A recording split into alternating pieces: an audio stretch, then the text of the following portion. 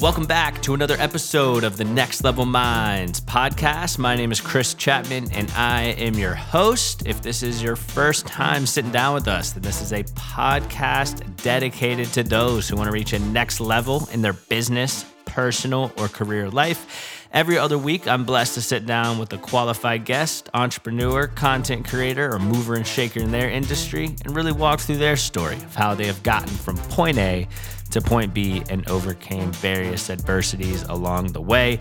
Now, if you've been listening to Next Level Minds for a while, y'all know that I took a quick break, so super excited to relaunch and resurface the Next Level Minds podcast. This is actually the first episode of 2022. So I'm amped for it, and I hope y'all are as well. We have a special guest today. I'm sitting down with Ryan Cass. He's a good friend of mine that I met about a year and a half ago. And what's cool about Ryan is by day, he is a quality transformation manager at Boeing, but by night, he's the founder of One Day, which was an organization created for three purposes. One being to educate and inspire students and young professionals to incorporate goal setting into their lifestyle.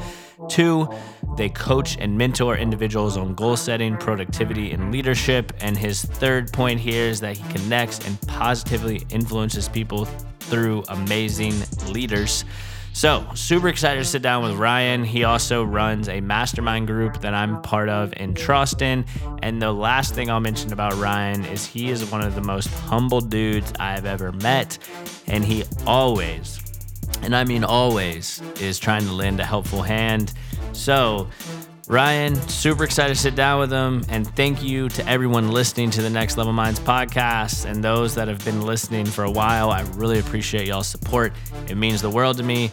The last thing I'll ask is if you got some solid value from the show, please share it with a family member, friend, or colleague. And as we like to say here at Next Level Minds, your mindset is your greatest weapon for the battle of success.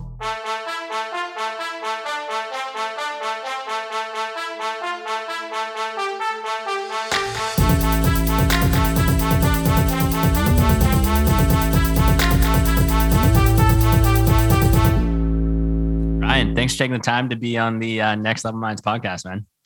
Thanks so much, Chris. And it's awesome to be on the other side of the seat now. So loved having you on my show earlier. And it's an honor to be a guest on Next Level Minds. Yeah, no, absolutely. What episode are you on your show now? When today? We are on season 2, episode number 11, and that's 40 total episodes on the Win Today podcast. So pumped about that as of today. Nice. I think, if I remember, I think I was like 16 or no. That's your solo episode. I forgot what episode I was, but I was season 1. So somewhere in there. Yeah. Y'all tune in. Chris was an awesome guest and got a lot of awesome feedback. So I don't know if you link the podcast notes or whatever we talk about, but y'all should tune in, listen to Chris anytime you have the opportunity to, besides just this podcast. Yeah. But man, I got to congratulate you on qualifying for the Boston Marathon. That is huge. Thanks, man. Yeah, it's been a 5-year journey, something that, taken a lot of time, had several obstacles, but got it done and on to the next one, man. I'm excited. Thank you very much. Yeah. So I was going to congratulate you like off air before you hopped on. I was like, nah, I got to do this while everyone's going to listen. So that's huge. When is the marathon? So it'll be next year. So Gotcha. The Boston qualifying process goes, you qualify a year in advance. So yeah, just got my first sub 3-hour marathon time, which is just enough to squeak in. And yeah, April 2023, go to Boston. Man, I knew you were a runner when we had, I think we had like a random call on a Saturday and you're like, yeah, I just, got back from like a casual 11 miler. And I was like, nice. I think I drove that far the other day, but it's just left foot, right foot, man. Like, I think what's important is that everybody has some sort of outlet or method to challenge themselves. And for me, running is both. It's an outlet. It's something that I use to clear my mind of anything and everything. And it's also the same mechanism that I use to challenge myself. So whether it's running for you or going to the gym, playing golf, whatever, I believe it's very important for everyone to have those two things. Yeah, no, I totally agree with that. So let me start here. Like, first question. I know episode 16 of your podcast is titled, why I do what I do, right? And you talk about kind of, as you say, breaking a generational curse. So I would love if you could break down kind of the definition for the listeners out there of a generational curse, and then maybe summarize that episode a bit, because I think that really paints a picture of who you are. And as you mentioned, why you do what you do. Yeah. So why I do what I do, it's twofold. And over 2021, I really started to become much more vulnerable and just truly share, hey, I'm passionate about what I do through one day because of what I saw in my youth. So and I'll get to the second part, but really the deep reason behind why I do what I do is because I come from a family with a systemic trend of alcohol abuse and mental and emotional abuse that's just been carried on from household to household. And I am choosing to end it. I will not be the next person in my family that struggles with alcohol. I will be the first person. My sister and I will be the first people to break the trend and to have tightly connected families and have the most amazing relationship with people that are close to me. And whenever it comes time to have a special woman, having the most amazing relationship with her and honoring her all the time. So I'm passionate about why I do what I do, this message about goal setting, because being intentional about my goals and what I want to accomplish in the future is what's allowing me to not be the next one, but to be the first one. And so that's why I do what I do. And I believe a generational curse is just any systemic trend, any negative systemic trend that exists in the family that's been passed down from time to time. So the buck stops with me. And so that's the deep reason behind why I do what I do. The other reason why I do what I do is because I was not very focused academically growing up, kind of like you, Chris. We talked on my podcast, and I knew that one, if I was going to end the generational curse, and two, if this vision that I had in my head of becoming a successful business leader and someone with a well-renowned brand that was speaking all over the place, that wasn't going to happen if something didn't change. So I went to the Citadel and I started researching leaders. And I found that a common trait in three leaders I love to talk about: Michael Jordan, Tony Robbins, Richard Branson. Very successful people in all of their industries. But a common trait that links all of them is that they write their goals down. And I figure, hey, if this works for them, why wouldn't it work for me? So once I discovered the power of it, I realized, looking back, man, we don't talk about this enough in schools and teach this enough in schools. So I made it a mission to start one day. And so those are the two big driving factors. Yeah. I mean, that's a super interesting story, right? I mean, I want to ask this though. Is it, for you, was it just that one pivotal point growing up that's like, all right, I'm going to change this? Or would you say it was more of like a combination that just ultimately led to that? A combination. So the things from my youth, these are things that started from as early as I can remember, being 4 or 5 years old, all the way up until college, and then additional instances while in college and even up through recent years.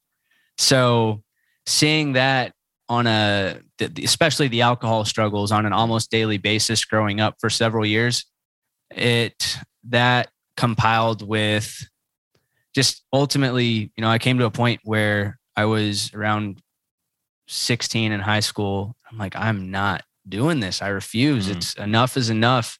And so I was already kind of mentally committed. It was just a matter of, okay, now go take the action and be intentional about what you want. So it was a culmination of things. Yeah. And the second thing you mentioned in that kind of summary that I thought was interesting was, combining and wanting to create a family and having that strong family bond. So how would you suggest you combine, both acquiring success and family? Because I think sometimes people look at it like, I'm going to sacrifice family for success, or I'm going to sacrifice like this potential success for family time. Like, what is your kind of strategy to combine both of those?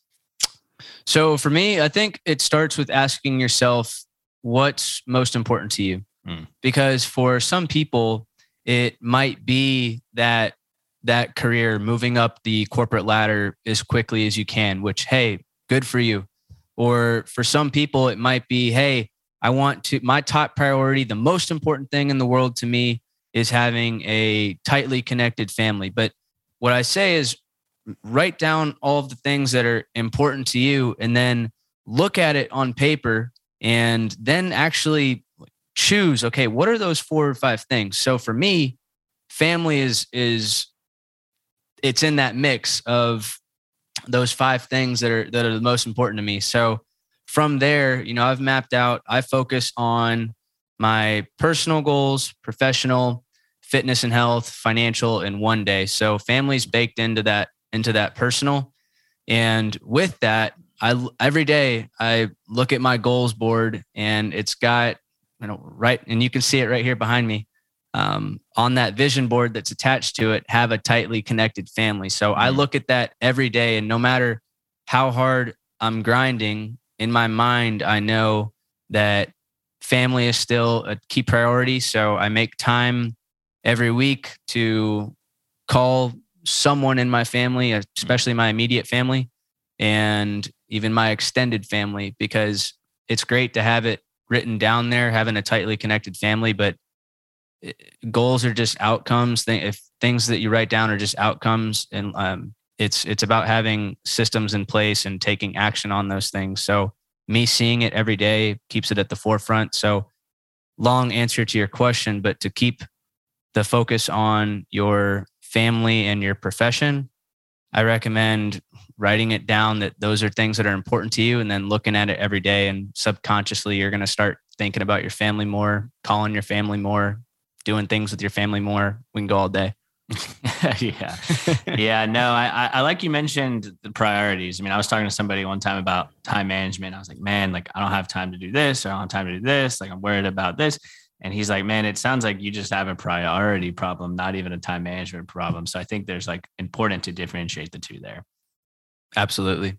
Couldn't agree more. So you talked about goal setting a little bit, and something you've mentioned before, and I've heard like one of your talks, Zoom, so not in person, unfortunately, but I heard one of them. You said the best investment you've made was in a pen and paper, which I'm sure you're about to hold up right now. That's awesome, man. You always have that thing on you. Like literally every time we met, you'll be like, "Oh, here it is." So, can you elaborate on that though? Yeah. So this binder that I have in my hand right now that you can see, but no one else can see. What I've got in my hand right now is the binder that I started writing my goals down in 11 years ago now. So I call it the front page. It's called my success book, and it's got every goal that I've ever written down for the last 11 years. So when I started as a freshman at the Citadel, and I say that this is the best investment that I've ever made because everything that I've written down here has given me, it's helped me become the person I am today. It's helped me transform not only my personal life, but I believe that this is what's helping create that tightly connected family. So I mentioned before there was a lot of struggles, and what's happening now is everyone's slowly starting to come back together. And I seriously believe, Chris, that a big part of it is because of just being intentional about, writing out what you want and then taking action there. So I believe that the best investment that we can make is in ourselves. And if we want to make it something tangible, I believe that a notebook and pen is the best thing, because when you write down your goals and what you want to accomplish, you are, just by writing it down, you're 42% more likely to accomplish it. When I share those goals with you, when I share what I want with you, now those odds increase to up to 70%. And that's backed by a study from the American Society of Training and Development. So I love those two stats because they are backed by studies, and I've seen it firsthand. The most amazing thing, what really made me believe in this, was in high school, I didn't have amazing grades like I mentioned earlier. I was far from any sort of academic honor roll. And one of the first goals I wrote down was to make Dean's List at the Citadel. So I'll never forget a phone call that I made to my parents right before coming home first semester. I saw that I was going to be on Dean's List 3.4. And so subtract by 1, you got my high school GPA, or pretty close. So I call my parents, I'm like, Mom, Dad, I'm going to be on Dean's List. And they didn't believe me. Like, Ryan, what do you mean? You've been gone for 4 months. And the reason why that happened is I wrote down, guess what? Dean's List. And I looked at this every single day. So what did I naturally start thinking about doing? I started thinking about studying. I started thinking about going to study hall, about writing papers a week in advance instead of writing papers 2 hours before they were due, like high school, Yeah. So it's something that I will have this book until the big man upstairs calls me home, till the good Lord says, all right, your time here is finished. Like this has helped me earn everything that I have today. Yeah. I love that too, because you can kind of gain some momentum, which I'm sure you have. If you're ever feeling like you're in a low moment, it's like, let me just look back on the last few years and all the goals that I've accomplished. I mean, do you think that comes in handy in that aspect? Oh yeah. I look at this a lot, and it's something that, I can pull out the highlights of, okay, I've accomplished goal X, Y, and Z. But the other thing, one of the best teachers too is also failures. Mm-hmm. And I believe that failure is a good thing. And obviously none of us strive for failure, but we shouldn't fear failure.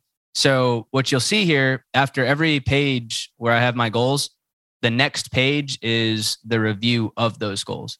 So I can go back, and there are X marks in here. There are several goals that, yes, I've accomplished, but there are also a fair number that I haven't accomplished. And I look back at those and I note, how did it help me? How did I grow from this? How am I better from this? So I look at this to see where I succeeded and also where I failed. And they both provide a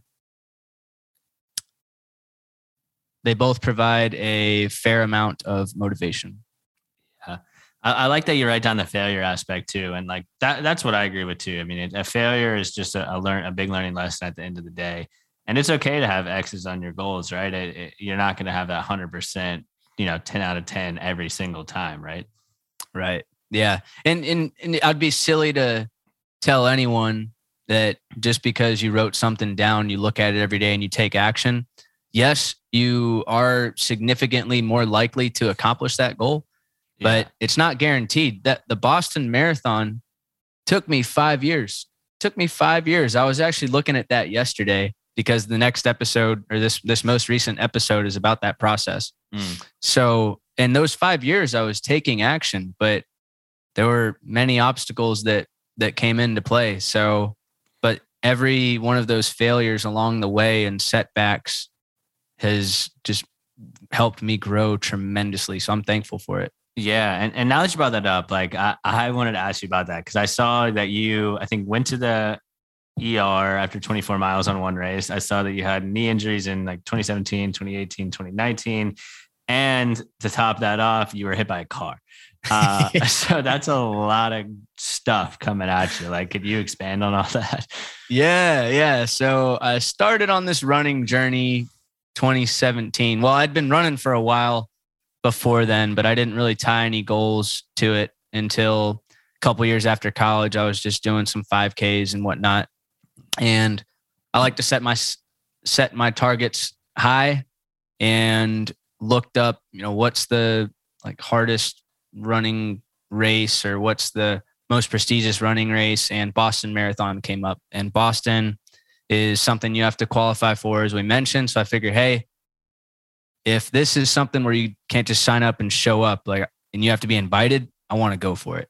So yeah, set out for it in 2017, and I got injured a few times to where, a couple of knee injuries where I was basically just limping around for a couple months at a time. And to qualify for Boston, I mean, this is something where you've got to be running consistently for 5 to 6 days a week minimum. So the injuries don't help you build any aerobic capacity. So So that was 17, 18, started getting a little bit faster, started getting really fast in 2019 and was feeling real confident. And then January 23rd, 2019, I was half a mile into my run and in a crosswalk and basically just got bulldozed by a car. All I remember is waking up in the trauma unit at MUSC in downtown Charleston, and my parents were there. And I had amnesia. Have you ever seen 50 First Dates? Oh yeah. Yeah. 10-second Tom, like where he's like, "Hey, I'm Tom." And then 10 seconds later, "Hey, I'm Tom." So literally that was me. I said, I got hit by a car. And my parents said, "Yeah, Ryan, you got hit by a car." I'm like, okay. So I got hit by a car, and they're like, "Oh boy, like this is not good." And it was bad. So that fortunately made it out of there with just a, severe concussion and a bad hematoma, but no broken bones. So I guess the big man doesn't want me to go upstairs yet. So very thankful to still be here. But the SUV hit me at like 30 miles an hour or something like that. That's what the cop said. So but eventually got better from that.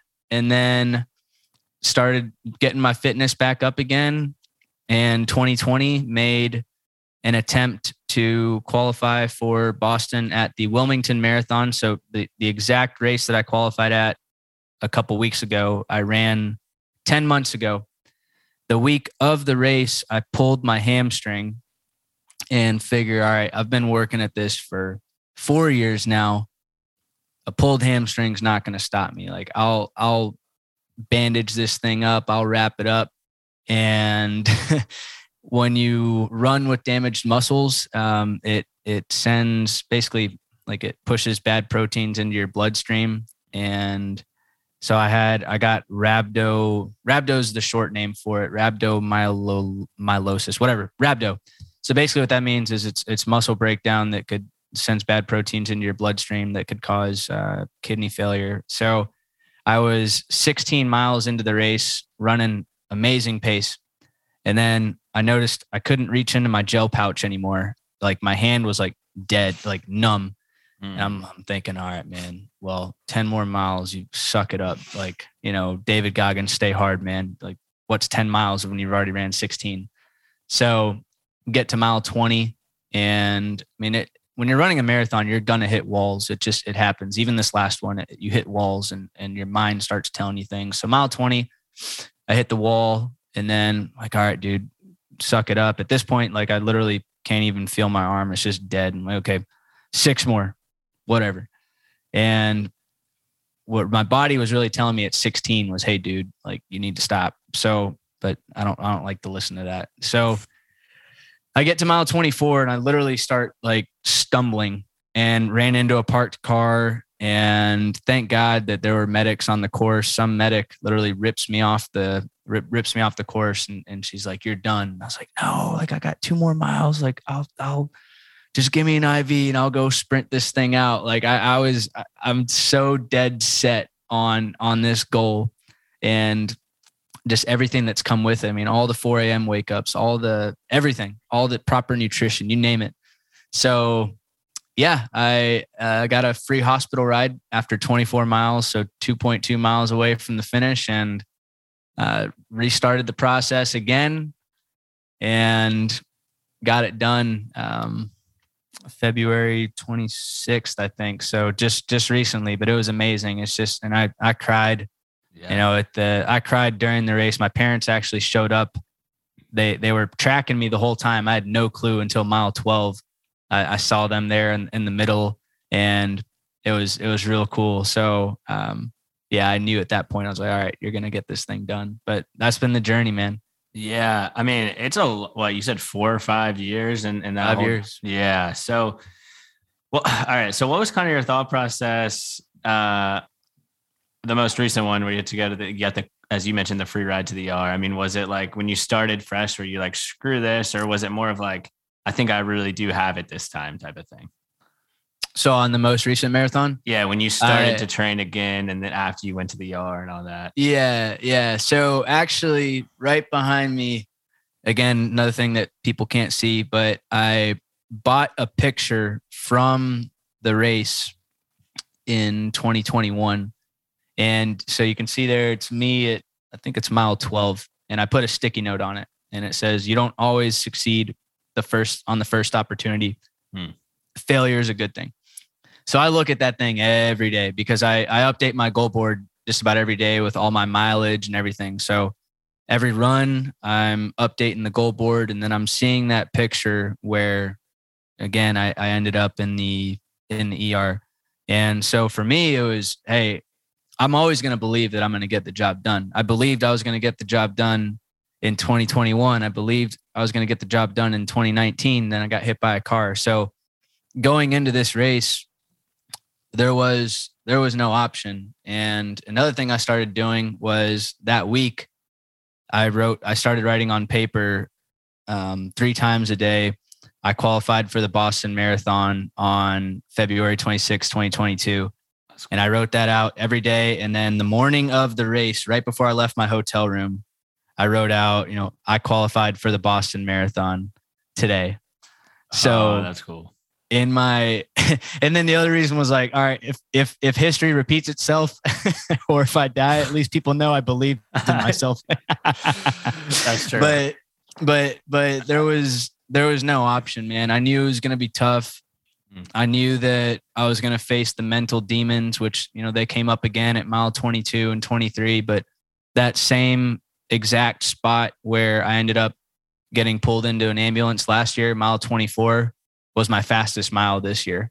Wow. So right after, and 22 and 23 were 2 of my slowest miles in the race. Like my body it was like those demons, those voices coming in your head, like, oh, you've ran a good race so far. You could slow down a little bit. Like your demons will always find you. And that goes for not just personal things, but professional things. There's always going to be that voice on your shoulder that, hey, Chris, you've done enough. You're good. You don't need to make 5 more phone calls today.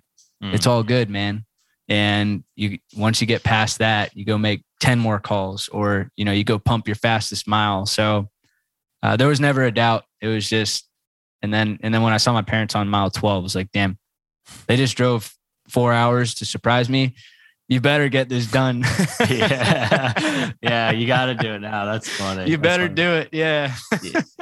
I love that you brought up that whole story, because I think a lot of people, especially when they're first starting out with this whole, personal development, goal setting thing, it's kind of like, oh man, does writing all this crap down, does this actually work? It's kind of like, but you just had a practical example of like, I wrote it down every day. I looked at the goals every day, and look what happened. You took you 5 years, right? But you got that goal of now qualifying for the Boston Marathon. So to all the listeners out there, that's just a freaking prime practical example right there of this stuff does actually work. Absolutely. Yeah. So next question I want to ask you is, I know at your company, you're in more of a leadership position, right? You and I are both obviously relatively young in the whole, quote unquote, grand scheme of life. A lot of listeners out there are around our age. So, how can you lead at a younger age? I mean, that's something I've always been very curious about. So I think that leadership in itself, then that's something that early on, I had those thoughts of, man, I'm only 20, 22, 23, and I'm in charge of a team. But I believe that leadership knows no age, just as titles don't truly reflect leadership. And I would even go so far to say that degrees don't always define intelligence. So, and I think those are some self-limiting beliefs that we may have of, this guy's a CEO, he must be an amazing leader, the smartest person in the world. And I've learned now not to get so caught up in the titles. And I believe that for us, how we can lead at an early age, my number one rule for leadership is put people first, business second. So I lead a team now of 11 quality engineers at the Boeing company, and I'm 29. I believe the average age on my team, if I had to venture to guess, it's somewhere in the 40s. Wow. And highly experienced people. So I come in there recognizing that, listen, y'all have the skill and knowledge. My primary mission here is to help you get to where you want to go, how help you accomplish your goals, and ensure that this team is successful. So the first thing that I always do, especially when I'm taking over a new team, and I believe that the sign of a good leader is if you can tell me 5 things about every person on your team, 5 things that aren't related to work. So not 5 things that this person is the program manager and they're responsible for the Northern Virginia and South Carolina territory. No, this person has 3 kids. They've got a golden retriever and they're working on their master's degree. They're from Springfield, Michigan. I'm just naming stuff. Yeah. But what that shows about you as a person, as a leader is, hey, you truly care about your people. And when you truly care about your people, you can lead in any organization. So how someone can lead is get to know your people, get to know 3 to 5 things about everybody, recognize that you don't have all the answers, but you will do anything you can to find the answers, and show up for your people every day. Check in with them. Another rule of mine is no meeting starts. I never start a meeting talking about business. So if we're in a meeting right now, like look at the first thing you and I did. We didn't jump into this podcast. Hey, how are you doing, man? What are some highlights? How are your goals? Like you do that, it doesn't matter if you're 25 leading a team of 40-year-olds. It doesn't matter if you're 30 leading a team of 20-year-olds. Take the age out of it and focus on people and learning as much as you possibly can, and they will respect you and show you the way. Yeah, man, I love that. That just pumped me up a little bit. I love how you just are like people first. I think so many times the leaders go and they're like, I'm gonna make this much money for the company. I'm gonna do this. I'm gonna do that, and then they forget the whole premise of it's the people that you're managing that are actually doing that for you. And for the company. So that's so cool that you put people first. And again, you living by example. When we first hopped on, you were like, hey man, like when you speaking at Wichita State, I was like, whoa, I told you that like 2 or 3 months ago. How did you remember that? So that's super cool. Yeah. And I've had a few leaders, and the ones that are my favorite leaders are the ones that are remembering personal stuff. And even though it seems like such a small thing, I mean, the fact that you're doing that, people really do love it. Absolutely. And the other thing I'll add is that one book that really influenced me, it's called Everybody Matters by Bob Chapman. Highly recommend it. A mentor of mine gave it to me. And I mentioned this before that titles don't necessarily reflect leadership, but my other rule is everybody truly does matter. So if you look at it, my day job, I work at the Boeing company. We build $300 million jets, the 787. And the most important person at the Boeing company, the most important relationship you can have at the Boeing company is with the mechanic. And people might scratch their head and are like, what do you mean the mechanic? If you look at an org chart, the mechanic is at the very bottom. But that mechanic is responsible for manufacturing the airplane, the aircraft that allows us to be a $100 billion plus company. But people may think, oh, I want to meet the vice presidents and the executives and the directors, which is great. But the best leaders are the ones that you can walk the factory with them and they're talking to the mechanics, they're shaking their hands. The mechanics know who they are and they know things about the mechanics. So any new hire that comes in, I always tell them, I walk the floor, introduce them to some mechanics. And I tell them, look, you can meet the vice president. Awesome. Good for you. But the most important person you're going to meet is the one that was just building that airplane right there. So don't get so caught up in titles. You can learn something from anybody in this life. Yeah, I agree. I think that's kind of a entry-level mindset, meaning like when I first started hearing more about leadership and success, I always thought like the person with the best title was always the best person, when it's really not always the case there at all. Right. Yeah. So, and let me ask you another question. So was there any lessons as like a younger child, or like maybe even at the Citadel, that like taught you some of those initial leadership learning lessons? Or would you say it was all kind of learned through the Boeing company?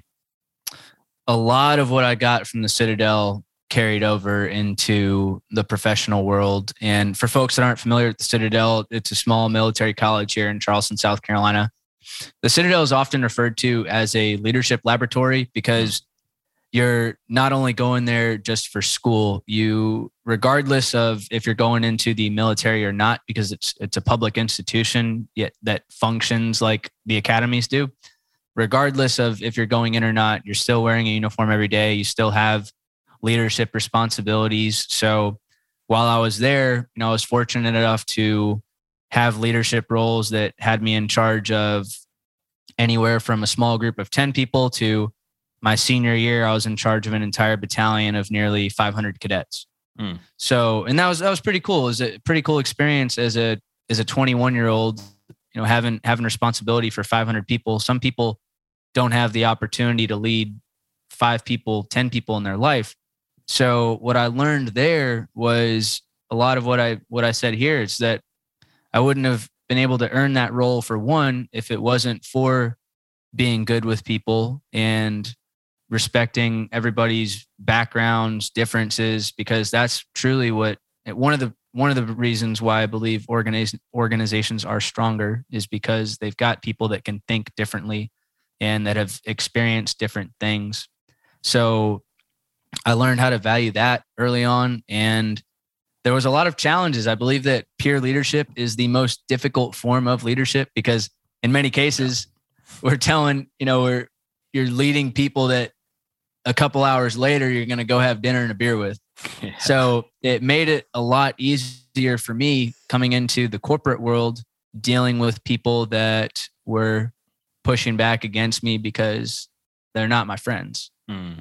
I still care about them, but it's not someone that I live 5 feet down from and we're going to go have some dinner. So learned what the good parts of leadership were, and also learned about the difficult parts and how to have tough conversations and look someone in the eye and tell them that they're not meeting the mark, and got to test a lot of different things out, what worked, what didn't work. So this leadership journey has been a long one for me, but it started for sure at the Citadel.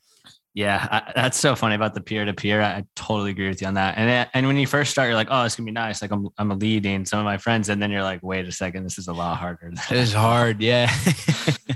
But it's good because it makes the difficult conversations in the future easier, and having those conversations, getting those reps under your belt when you're young, and even for folks that are listening right now that you don't have to have had that experience in college, but even if you're 24, 25, 26, whatever, and you're having those tough conversations, those tough situations, be thankful for those, because we got a lot of life to live ahead. We got a lot of life to live.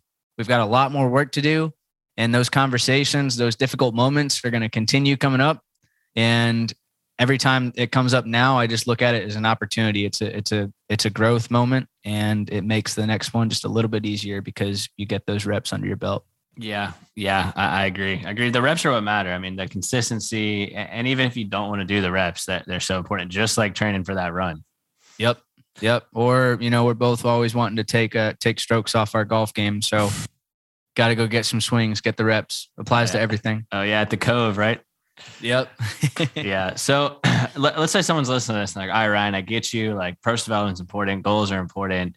Habits are important. I understand, but they are like, hey, like I feel stuck, or like, where do I start? Is it actually going out and buying that pen and paper, or what would you suggest somebody that may be asking that question? So where do you start? So I'm going to go back to what I mentioned before. And this is actually, I love this question because it fits the little Instagram post that I made yesterday. So where do you start? Yes, if you're going to buy something, go spend $5 or maybe $7 now with inflation to go buy a notebook and a pen.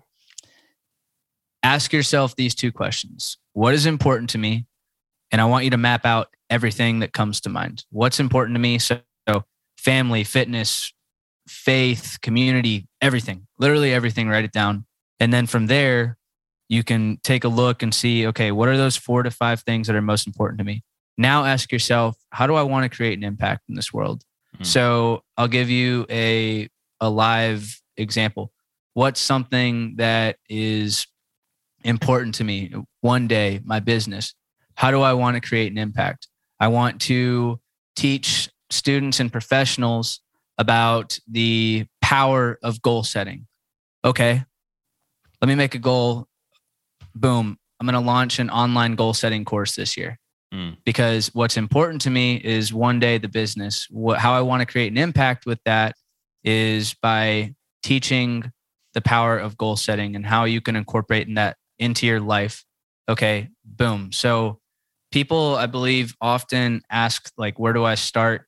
And I say the easiest way to get started is by asking those two questions and writing it down, because we have experts estimate that we have 50,000 to 80,000 thoughts that circulate our minds every day. Wow. So lots of things are running through our minds, but as soon as you put it down on paper and look at it, boom, it's going to give you three things. It's going to give you focus, drive, and direction. Think about it like this. If you're about to go grocery shopping, before you leave the house, there's, I don't even know how many items are in a grocery store. Let's just go with 50,000, right? There's 50,000 different items in there. And as you walk through the aisles, they're all very strategically placed. You start thinking about all of the sweets or everything that is out there on the front displays. But let's say all you're doing is you just want milk, eggs, and rice. So if you write down before you go to the grocery store, milk, eggs, and rice, as you're walking through that grocery store, what are you naturally going to start thinking about? Milk, eggs, and rice. And you're less likely to go down the candy aisle and put some Twizzlers and Sour Patch Kids, which happens sometimes. But you're less likely to do those things because you're coming in there with a plan and you're naturally thinking about it's almost like your body is like a magnet and it gravitates towards those aisles. Like, I swear this is how powerful this is. So that's a couple real world examples, but what's important? How do you want to create an impact? And then from there, once you have your goals mapped out, then we get into, okay, what's your system for accomplishing that goal? So for instance, let's say that fitness is important, right? Let's just keep using running as an example. How do I want to create an impact in the fitness world? I want to qualify for the Boston Marathon. Okay, roger that. Qualify for Boston Marathon. So qualify for Boston Marathon, that's just the outcome. But now you've got to build a system for achieving that goal. And what that system looks like is running 5 to 6 days a week, working out 5 to 6 days a week. So that goes to, okay, now you've got to structure that workout in your day at some point, whether it's in the morning or after work. So I love James Clear's book, Atomic Habits. We don't rise to the level of our goals. We fall to the level of our systems. I love that quote. Yeah. So that's a good one. That's kind of where I would start, is ask those questions, write those things down. And then from there, once you know how you want to create an impact, make goals off of that. And then think about the next thing is building your system, which is really encompasses your habits to accomplish those goals. Yeah. And stay focused. Yeah, I love that. And that's so cool. And I think, let me ask you like this question. So when it comes to the impact, is that per each category? So let's say it's like, have a good relationship with my significant other. Is it like, how do you want to make an impact there? Or is that just under like certain categories? Under all of them. So, Cool. So really there's, and I'm glad you brought that up. That's a good clarifying point. So how do you want to create an impact, but also like, what does success look like? Right. So yeah, I guess, how do you want to create an impact? Like for a marriage, I think it's more of, okay, what does success look like? Success looks like going out with your wife or girlfriend once a week and having time for each other once a week to communicate or go for a walk or whatever your favorite activity is. But I'm glad you brought that up. Yeah, no, I just wanted to like clarify that a little bit because I know I had that question. It's like, hey, someone else may have that question. But yeah, man, the systems are so important. It's like ever since I started laying out the systems, and when I went to breakfast with you, you were like, hey, these are great goals, but what did you say? How are you going to get there? Or who, not how, or whatever that book, right? Yeah. Yep. So yes. I thought that was a good point. Maybe you could bring up too, because that kind of changed my perspective. I wrote who under all my goals. And that's actually helped a lot with some forward momentum towards them. Yeah. So expanding on systems a little bit. So it's important to have a system, which your system is built on your habits for each of your goals. So For instance, let's just say you want to run 500 miles. You can't wake up on December 31st, 2022, and then lace up your shoes and say, all right, I'm going to go run my 500 miles right now.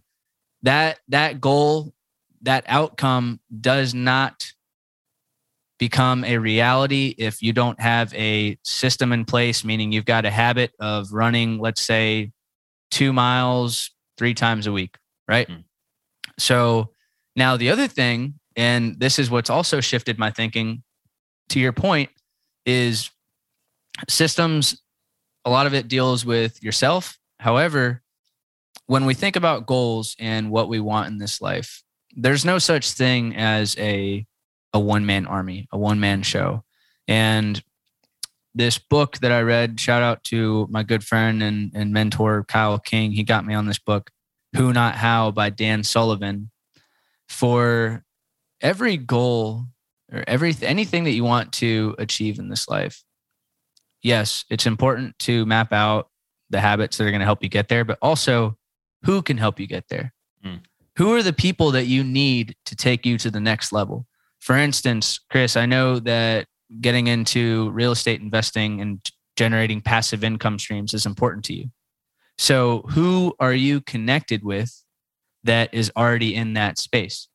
For me, same thing. I have a goal to generate passive income streams this year too, at least $1,000 a month. Who am I talking to that has already done that?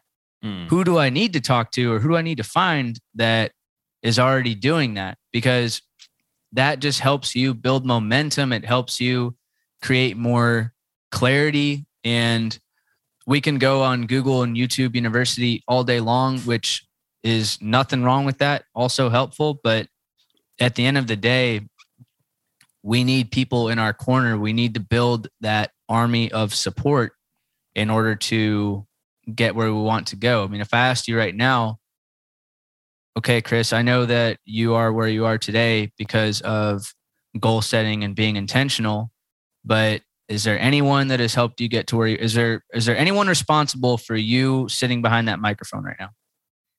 Yeah, it'd be 100% yes. Besides just yourself, right? Yeah. So for every goal that you have, think about who can help you get there. Who do you need on your team and in your corner? And I that's the premise of Who Not How by Dan Sullivan. Highly recommend it. It just gets you to think differently. So for instance, even with my business with One Day, I was making a bunch of flyers and things on my own, things I really don't enjoy doing. Yeah. And it takes a lot of time. And I'm thinking, okay, who can help me do this? Now I hire people to go do it for me at a low cost. And it also, I value my labor at a certain amount per hour. So if it's going to take me 3 hours to do something, then it would cost me X versus I can go pay someone $50 and do this in an hour. Who, not how. Yeah. And another thing too, I think going back to the whole writing things down and how it intertwines with the who, not how is, if you write things down more, it gets put in the subconscious mind, and then you're constantly thinking about ways to achieve that. And even in your daily conversations, you naturally start to bring up your goals. I mean, prime example, the other day, got a drink with a buddy. My goals, I've been writing them down every day. So I just naturally started bringing up some things. And sure enough, he had actually some of the same goals. Like, I feel like I would have never brought that up to this person if they weren't so ingrained in my subconscious mind. Absolutely. So it's just a testament to some of the greatest things in life come as a result of executing on the simplest things. Anybody right now, if you have a hand and an eye, can do everything that we're saying. And it is so freaking powerful. I mean, I'll never shut up about this. Same thing with you. I mean, we're so similar in so many ways. Yeah, I love that. So I have an ender question coming up, but I do want you to touch on some of your book recommendations. I know you alluded to them a bit, but you've always shot me some good ideas for books. I'd love if maybe you could mention like maybe 5-ish books that really have impacted you. Atomic Habits by James Clear is what really helped me bring my goal setting to a whole new level. That book, and I've referenced a lot of the teachings of it in this podcast. So that book got me thinking not just about goals, but systems. Can't Hurt Me by David Goggins. I think that should be required reading for everybody Yes. in this country, especially right now. Oh yeah. So if you want to develop what David calls a calloused mindset and just have something in your arsenal that can help you navigate through any tough time, I think that his story is absolutely incredible. So I love that one. I love Flamin' Hot by Richard Montanez. Richard Montanez is the founder of Hot Cheetos. And going back to what I mentioned earlier about Everybody Matters, this guy founded Hot Cheetos as a janitor at Frito-Lay. So long story short, the CEO sent out a company-wide email about wanting people to act like owners and submit any good ideas that they had that would help the company grow. And Richard, being a Hispanic American, noticed that, hey, Frito-Lay doesn't have any products that really tailor to the Hispanic market. You know, we love spicy food. So what does he do? He starts experimenting in his living room with his wife and kids, like with raw Cheetos, on how they can make them spicy. And he goes and calls the CEO while he's the janitor and says, look, boss, Mr. Enrico, I've got a good idea. And what's really cool about the story isn't just that the janitor found this, but that the CEO listened. That the CEO listened because he knew that he was getting a phone call from someone at the bottom of the totem pole, but he still gave him the time and didn't shrug it off. And boom, I don't even know how many billions of dollars Hot Cheetos have generated, but there's a lot. So that's three. Two more. If I had to pick two more, Everybody Matters by Bob Chapman. I believe that is just, it's an amazing book. And I'm going to go with a more recent read, even though I've got like my favorites sitting behind me. Think and Grow Rich by Napoleon Hill. But another one that I really like is Hot Seat by Jeff Immelt. He is the former CEO of General Electric. He took over for Jack Welch. And Jack Welch was known for being one of the most notable CEOs of all time, took GE and made it a thriving conglomerate. And then under Jeff Immelt's tenure for 20 years, he's very criticized. GE did not perform very well. What I love about the book is that he's open about every decision that was made. And here's what the media criticized him for. Here's what his thought process was. And he's just very vulnerable. He admits where he screwed up and where he went well. And I love any leader that can admit when they mess something up and take ownership. So those are five of my favorite books right now. I'm glad you mentioned that last one because I think a lot of times people look at leaders and they're like, "Oh man, they never mess up. They never fail." And it's like, no, this guy just lays it all out on the line right there. Yeah. I mean, to the tune of, in many cases, like there were multi-billion-dollar mistakes made here, and he owns it, and that's cool. And that's another thing. Going back to your other question, how can we as young people lead? Don't be afraid to own your mistakes. I don't love this, but I do love when I tell my team or someone, hey, look, I screwed up, man. My bad. And it was tough early on, but that's something that we learned at the Citadel. But even now, it's so easy to put blame on someone else. Or if someone says, like, let's say I tell you, hey, Chris, I need you to work with your team. I need your team to work some overtime this weekend. The easiest thing you can do is say, all right, guys, Ryan said we got to work overtime this weekend.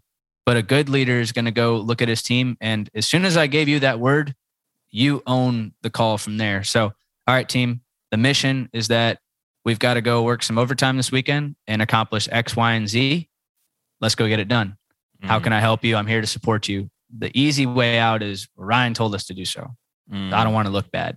So take ownership. It's not easy, but leadership's not easy. Yeah. That's cool. I like that you brought that example in because it's like, oh, like if you're not a leader, how can you take ownership? And it's like, no, you can choose to lead even if you're not, again, going back to the title and everything. So I'm really glad you mentioned that.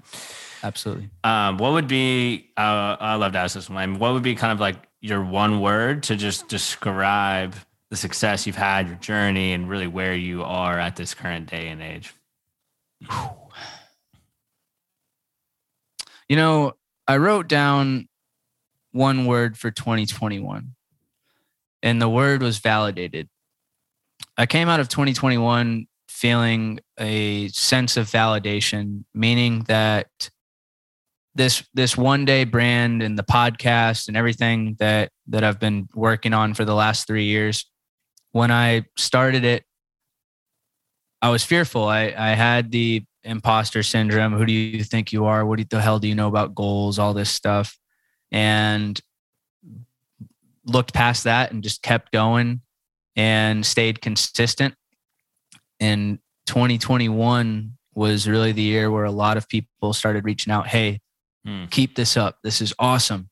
I love it. Keep the podcast up. And we're still, if I zoom out for a minute, one day is still very small. I'm still only, a few thousand podcast downloads, but you can't hit 100,000 without hitting 1,000. You can't hit 1 million without hitting 100,000. So small things add up, but I would say that I feel a sense of validation that what I'm doing right now, even having this conversation, this is why I'm on this world, Chris. And this is how I'm supposed to be serving people. So, and as I say this, I think my word is purposeful, because I feel more connected to my purpose now than I ever have, because I know that what is occurring through one day and through the podcast and even through this conversation, it's helping people grow. It's my wish that someone listening to this right now, as a result of us talking about goal setting, is going and buying a notebook on Amazon as we speak, or they're going to the grocery store, to Walmart, wherever, to buy a notebook and a pen and write their goals down. Like that to me is accomplishing the purpose of being here on this world. I love that. And it just takes one step at a time. Like you said, with running, left foot, right foot, same with you wanting to create this impact and have your purpose. And it just starts with that one person, that one download. So thanks for elaborating on that. Yeah. All it takes is one. Let me ask you this. So where can people connect with you, man? I know you alluded to One Day, your podcast, you're speaking, all these books. So I want you to kind of take the floor and elaborate maybe on some cool stuff you have coming up besides the Boston Marathon, and where people can kind of connect with you and everything. Yeah. So I'm active on all social platforms. It's Ryan Cass, CASS. And LinkedIn, I love using LinkedIn. And by the way, I love keeping up. I love all the activity I see from you on LinkedIn in the mornings. So it's awesome. So keep that up. And my personal Instagram, Ryan A. Cass, I've been starting to share more information there just about what I'm passionate about. But where you can find the most activity is on my One Day Instagram. And that's 1 WON day 2 day, 1 day 2 day. And my website, you can go to ryancass.com. Win Today podcast, Apple, Spotify. I've got episodes coming out every week. I've got awesome people like Chris on board. A couple things to look out for this in the coming quarter, few months. Two things I'm really excited about. One, I'm taking everything that I know about goal setting and packaging that into an online course. So it's going to be 8 modules, and everything that I've talked about will be available more in depth with some worksheets, and going to create a mastermind group off of that, similar to what my good friend Kyle King has. So I've gotten a lot of inspiration from him this year. Next is, and this will come out in the next couple of weeks, is I'm launching a scholarship fund.